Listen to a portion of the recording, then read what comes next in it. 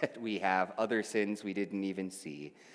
I say all of that to simply say, how do we live in that? How do we wait for perfection? How do we wait as people who are pursuing righteousness, but for whom it often feels slow and hard and fleeting? How do we do that without becoming discouraged? That's the question I want to talk about this morning.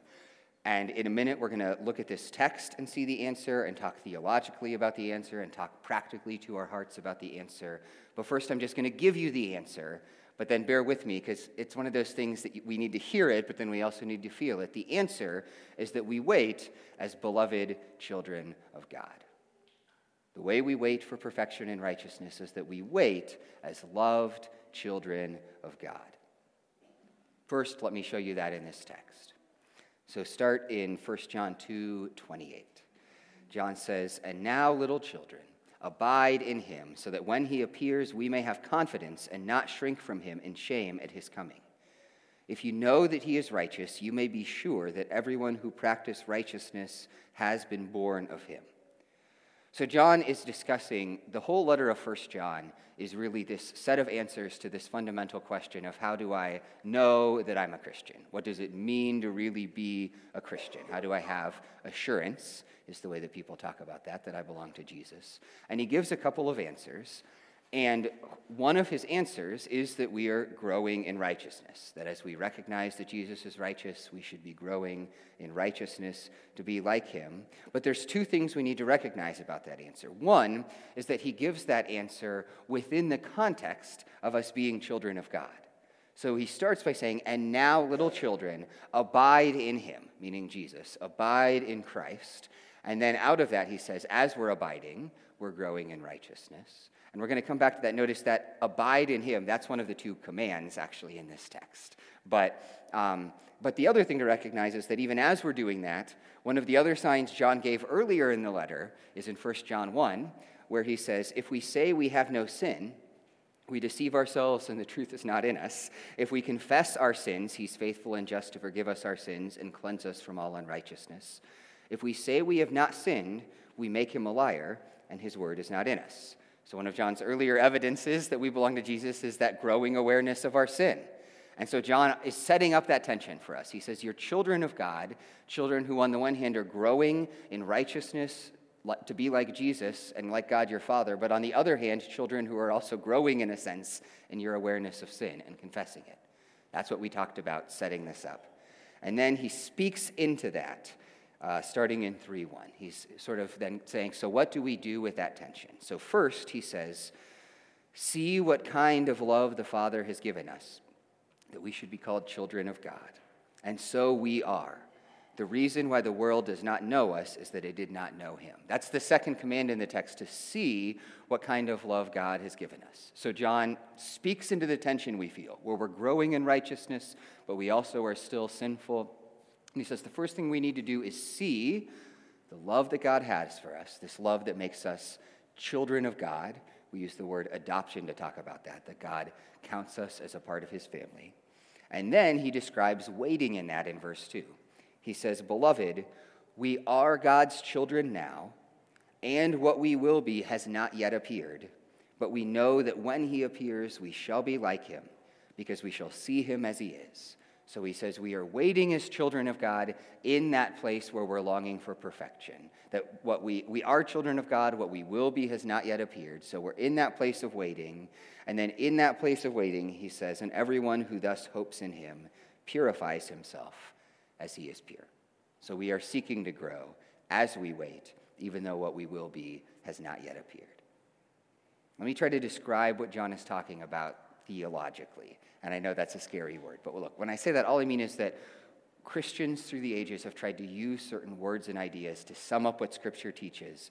And there's two words that the church has used to try to describe this. So I'm going to tell you them, and then we're going to talk about how they relate to each other. But the two words are justification and sanctification. Justification and sanctification. So justification is describing this idea that when we first believe, now God has already been at work in us, right? Even as we come to faith in him. He's chosen us and called us and sought us and drawn us to himself. He's worked in us. But when we first believe, we repent, meaning we grieve and acknowledge our sin. We repent and we put our faith and trust in Jesus. And at that moment, Scripture says we are justified. Now, that word justified, it has a narrow meaning in Scripture, which is sort of this image of a legal courtroom. We're justified in the way that a judge declares a verdict over somebody of not guilty. And so because Jesus suffered for our sins, God has declared over us that we are not guilty, that we are in fact righteous. So that's true in that narrow sense. And the word justified is sometimes used in the New Testament to stand in for all those other things that happen in that moment when we first believe. And so we talk about the fact that we are redeemed, for example, that we're set free from bondage and slavery to sin. We talk about the idea that we are united with Jesus Christ, that we're joined and connected to him. That's what the abide in me that we have here in this text is talking about, that he is in us by the Holy Spirit and we are in him, and we're adopted. That's another of the things that happens to us when we become justified, that in that moment we are made children of God and a part of his beloved family. All of that happens the moment you believe and is at 100% true then and stays true for us throughout our entire lives in Jesus Christ. So that's justification.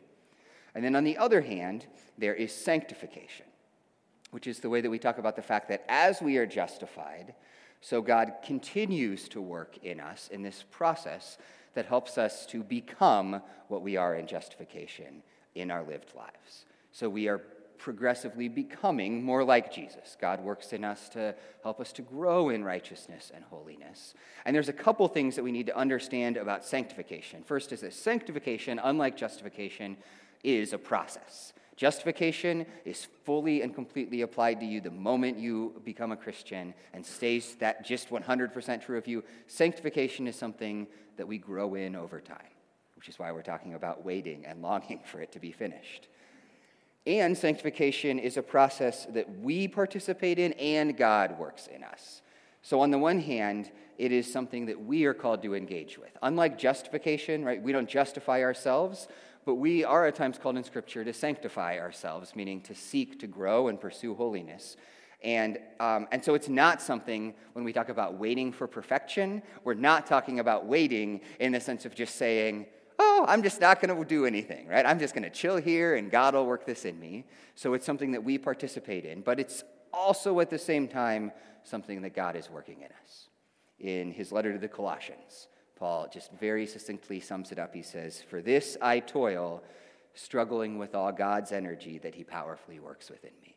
And so it's something that even as we struggle and toil in, we recognize that it is God's power working in us that gives us hope of that growth, that will accomplish that growth, and he's the one that gets credit. And third, and this is really the key point from John 3, and the key point we're going to dwell on today, is that sanctification is motivated by and flows out of our justification. That the relationship of them is that we are justified, and then our sanctification is motivated by and flows out of our justification. Which is to say, John, remember, says that one of the proofs of being in Jesus is that we're growing in righteousness. But then the command he gives is not, therefore, work hard at being righteous. Instead, the command in verse 1 is see what kind of love the Father has given to us, that we should be called children of God, and so we are. See, behold God's love. That's what John says in response to our need to be righteous. And he says, hope in that love of God, hope that God has made you our children, his child. And then in verse 3, he says, and everyone who thus hopes in him purifies himself as he is pure. That the way we grow in that righteousness as we wait, the way we grow in righteousness is by beholding the love of God, by pressing into that justification. The Puritan Walter Marshall wrote this great little book on sanctification, and he says it like this. He says, your way to a holy practice is first to conquer and expel unbelieving thoughts by trusting confidently on Christ and persuading yourselves by faith that his righteousness, spirit, glory, and all his spiritual benefits are yours, and that he dwells in you and you in him. And in the might of this confidence, You shall go forth in the performance of the law, and you will be strong against sin and Satan, and be able to do all things through Christ who strengthens you. So the way you become sanctified is by recognizing the love of God and all the things that you have in Jesus Christ. So we are waiting as loved children of God. So with all of that said then, as we think about waiting, here's what I want to do with the rest of our time, is I just want to say some stuff to us that helps us see the reality of that. I just want to speak some truths to you about that love of God that are meant to especially speak to our hearts as we wait. And the first of those truths is that God delights in you. God delights in you. One of the problems that we can have, and I want you to, it is so hard for Christians, because look, you've been around the church, you hear words like grace, you hear words like God's love, we're all like, oh yeah, we believe in that, but for so many people, those words get confused with certain lies that we believe about them. And one of those lies is what I think of as the lie of toleration, which is that God's love just means that he tolerates you. And I have heard preachers talk in those ways. Usually it's because they want to have a high view of sin, and we should have a high view of sin, but we should have an even higher view of God's love. And so they say things like, your sin just makes you ugly to God, and he hates you, and he can't tolerate you because of your sin. But in Jesus, God works so that he can put up with your sin and put up with you and bear to let you into his presence. That God's love is really just him tolerating you. In the book of Isaiah, the prophet speaks to God's people in exile. And the book of Isaiah has a high view of Israel's sin. It's enough that it causes them to be led away in captivity for 70 years. The prophet speaks of them as having blood on their hands and turning aside to idols. And in fact, one of the analogies he and other prophets use of the sin of God's people is of adultery. That God is a loving spouse who gives himself to his people fully and completely, and they turn their back on him and chase after other lovers. But it's out of that imagery of adultery that Isaiah then speaks to these people in exile of God's restoration. And I want to read to you from Isaiah 62, right? And so this is God, again, speaking to his people in exile for their sin, talking about how he's going to save them. And he says, "You shall be a crown of beauty in the hand of the Lord, and a royal diadem in the hand of your God. You shall no more be termed forsaken, and your land shall no more be termed desolate, but you shall be called, my delight is in her, and your land married, for the Lord delights in you, and your land shall be married.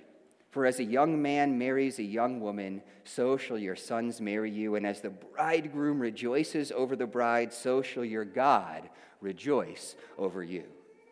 So how is that picturing the love of God? Even in the face of his people's unfaithfulness and adultery and all of that, it is pictured not just as love, right? Not as toleration, not even as love, but he's using the imagery of like, look, you guys know that I recently got engaged, and this is more recent for me to walk through, but if you're married or have gone through that process of falling in love, you remember that early season of love, right? The young lovers who just, their hearts race when they're excited to see each other and they just want to stare at each other. It's that image of, he talks about that bridegroom rejoicing over the bride, right? It's that moment when that young couple, finally the wedding day's arrived and the doors open and you get to watch the groom's face as he sees his bride and his eyes light up and his jaw drops. Isaiah's saying that is what God feels about you as his people. That's the kind of delighted love that he has in you. Or I'm going to do another one because, it's so easy for us to have that toleration. Zephaniah, another Old Testament prophet, right? And again, writing to God's people in exile about God's restoring them and how he feels about them in restoring them. And he says this in Zephaniah 3:17. He says, "The Lord your God is in your midst, a mighty one who will save. He will rejoice over you with gladness. He will quiet you by his love. He will exult over you with loud singing." I'm sucker for a good love song, and that's the language that Zephaniah uses to describe God's attitude for us, right? The Lord exults and rejoices over you so much that he has to sing of it because prose isn't enough, that he's writing power ballads about his love for you. That is the imagery that the prophet is using. And again, I've tried to say this, but I want to say it once more because of the way that idea of God tolerating us comes. That is how God feels about us even in the midst of our sin. These prophets are speaking to Israel in their most broken place because of their sin, but they declare that kind of love of God. That is God's heart for you, even when you failed, even when you are struggling, even in those moments of waiting, when you really recognize that you're a lot worse than you used to think, that God delights in you.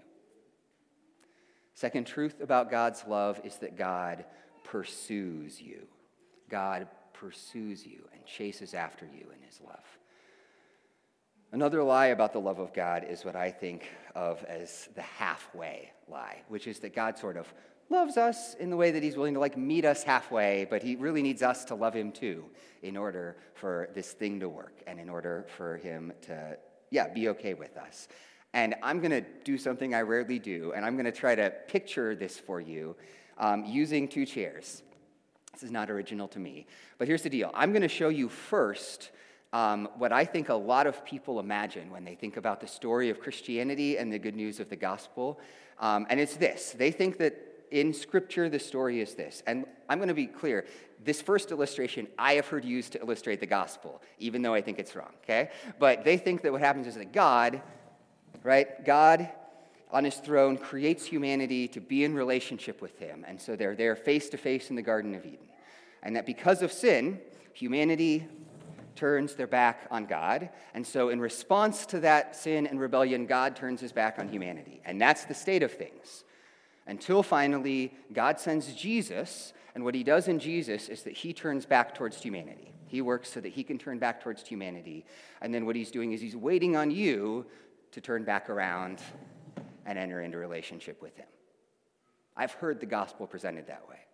But that's not how the story of Scripture works. In the story of Scripture, it is true. God creates us in this union and communion with him, and our first parents turn their back on him in rebellion and sin. But what does God do in Genesis 3? They sin, and God comes to the garden, and he seeks them out. And while there are consequences for their sin, he gives them this promise of a Messiah, Savior that will come and crush the serpent's head. And even as they're cast out of the garden, he makes clothes for them to wear to cover their shame. And then, Cain and Abel, right? Cain kills Abel, turns his back on God, and what does God do? He comes and he searches out Cain, and while there are, again, consequences for Cain's sin, he gives him a mark to protect him, and declare his faithfulness to him. And repeat it again, you get to Genesis 11, and you see the people of the earth coming together to try to build a city in rebellion against God so that they themselves can climb to heaven and not fill the earth, and they're scattered because of it. But then Genesis 12:1, God comes to this guy named Abram, who's just like a pagan nobody, right? Abram's not some pious guy seeking after God. The first thing we learn about him is that God comes and calls him, and he says, I'll bless you and make you a blessing to the nations. And over in the story of Scripture, what we see is God's people turning from him, right? They turn aside in rebellion and idolatry and end up in captivity, and God sends judges to seek after them, and then he sends them kings, and those kings turn aside, but God comes to them in prophets and calls them back, and even as they go into exile, right, we see God chasing after them and making those declarations we just led. And so over and over, you have that story of God chasing after his sinful people as they turn their back on him. And then what happens in the New Testament isn't that finally God turns back to them. It's that God goes even farther than he had before. And that he says, okay, we're going to go even farther than this. So what's going to happen is I'm here on my throne, and I'm actually going to come off of my throne and not just pursue you by getting in your face, but join you in Jesus. That's what we're celebrating in this season. That God comes to us as one of us and works so that, not so that he can bear to turn back to us, but so that we can be turned back to him. That's the story of Scripture. It's a story of this great pursuit over and over of God, of his faithless people, seeking and saving them. And that is so important for us as we wait. Like we said, one of the great struggles of waiting for perfection is that it's so easy for us to become discouraged, to say, why aren't I better? now to say, Lord, I've failed again, to say, Lord, I thought I'd seen this real triumph, but I've fallen in this way. And part of our hope in God's love is that that's always been the story. And God has always chased after us. He's not going to stop even as it takes us our whole life to grow. It's not going to stop even as we recognize sins we hadn't seen before. God will keep chasing after us and identifying with us in Jesus, even as we wait. So God delights in us and he pursues us. And one more truth about God's love is that God redefines us. So in 1 John 3:2, he's talking about our waiting. He said, "Beloved, we are God's children now, and what we will be has not yet appeared. But we know that when he appears, we shall be like him, because we shall see him as he is." The key thing there is he says, "Beloved, we are God's children now." One of the most essential things to recognize about the Christian life is that we always have this tension between our identity and our actions as people, right? We always, we have this sense of identity, and then we do things, and every other religion in the world says that our identity is defined by our actions, right? That a righteous person is someone who does righteous stuff enough that they become defined as a righteous person. And a bad person is someone who does enough bad stuff that they're then defined as a bad person. But in the gospel, what we are told is that instead, our identity is defined by Jesus, and that is the thing that shapes our actions. You are a child of God, John says, even though you have not yet become like Jesus. It's our identity that drives our actions, and so God defines who we are in his love. And that means that as we wait, we have to define ourselves by that definition that God gives us as well. Because it's easy, I think, for us as we wait to lose sight of the fact that God calls us his children, righteous, loved, and justified, and instead to be defined by our struggle or the things that we've done. I mean, here's what I mean. If you hang out at my house with my kids and I long enough, you're going to hear this story because they love this story and they should never have heard this story. But as a teenager, I committed an act of vandalism. And teens that are here, do not do this, to be clear. But I committed an act of vandalism. But I remember the first time my kids heard this story, and I wasn't even thinking about it, but I looked over at them and they had these huge eyes, and one of them says, "Daddy, you're a criminal." As if, like, there was this whole new identity thing in play. And what was interesting was having to explain to them this, like, yes, I did this thing that was a crime, and while I thankfully didn't have to face legal consequences for it, I did have to face some other consequences for it that involved a lot of paint on a wall and things like that. But that's not what defines me, right? Like, it's not that because I've done this thing, therefore I'm defined as a criminal. As I thought about that over the years, I've realized that that's actually how children think as a whole, though, right? It's so easy for them to move from, oh, like, you did this thing, that's the thing that defines you, right? To move from that action to that identity in that way, and that's not just something that children do. Well, it's maybe a little more nuanced for adults. It is so easy for us to define ourselves by the things we struggle with. To say, well, I'm just a blank, and in that blank, we put the sin that we wrestle with, right? I'm just an addict, I'm just a drunk, I'm just a failure, I'm just a liar, whatever that thing is, we easily let that define us. The thing that I try to communicate to my kids when I see them do it, and the thing I want to say to all of us when we do that, is that because of the work of Jesus, those are not the things that define you. That God in his love has already said who you are, and he has said that you are my beloved child. That's what's happening here. He's saying to people that need to grow in righteousness, you are now children of God. That is the thing that defines you. Because of the work of Jesus, you are defined that way. And the thing is, that's actually what gives you the power to then struggle with sin. Because the problem with trying to motivate people to struggle with sin by just beating them over the head with guilt and letting that define them is that you're never going to escape it, right? If you're just a drunk, then you're never going to escape the cycle that you're caught in if that's the thing that defines who you are. You're just going to say, well, I guess I'm just that. But if you are a beloved child of God, if you are righteous in Christ, if you are a part of his family and his people, and that's the thing that defines you, then that will actually give you the strength as you struggle against sin to grow and become more like Jesus. So God delights in you, and God pursues you, and God redefines you in his love. That's the hope that I want each of us to feel this Advent season. We are waiting for perfection. We are waiting for Jesus to return, and when he returns, we will be as he is, but until then, we'll always be somewhere in between. And we are called to struggle and seek and fight in that season, but we are called to do it as children of God. To do it as those that he loves. That is what it means that he loves us. So let's have that hope in our hearts as we wait. Let me pray for us.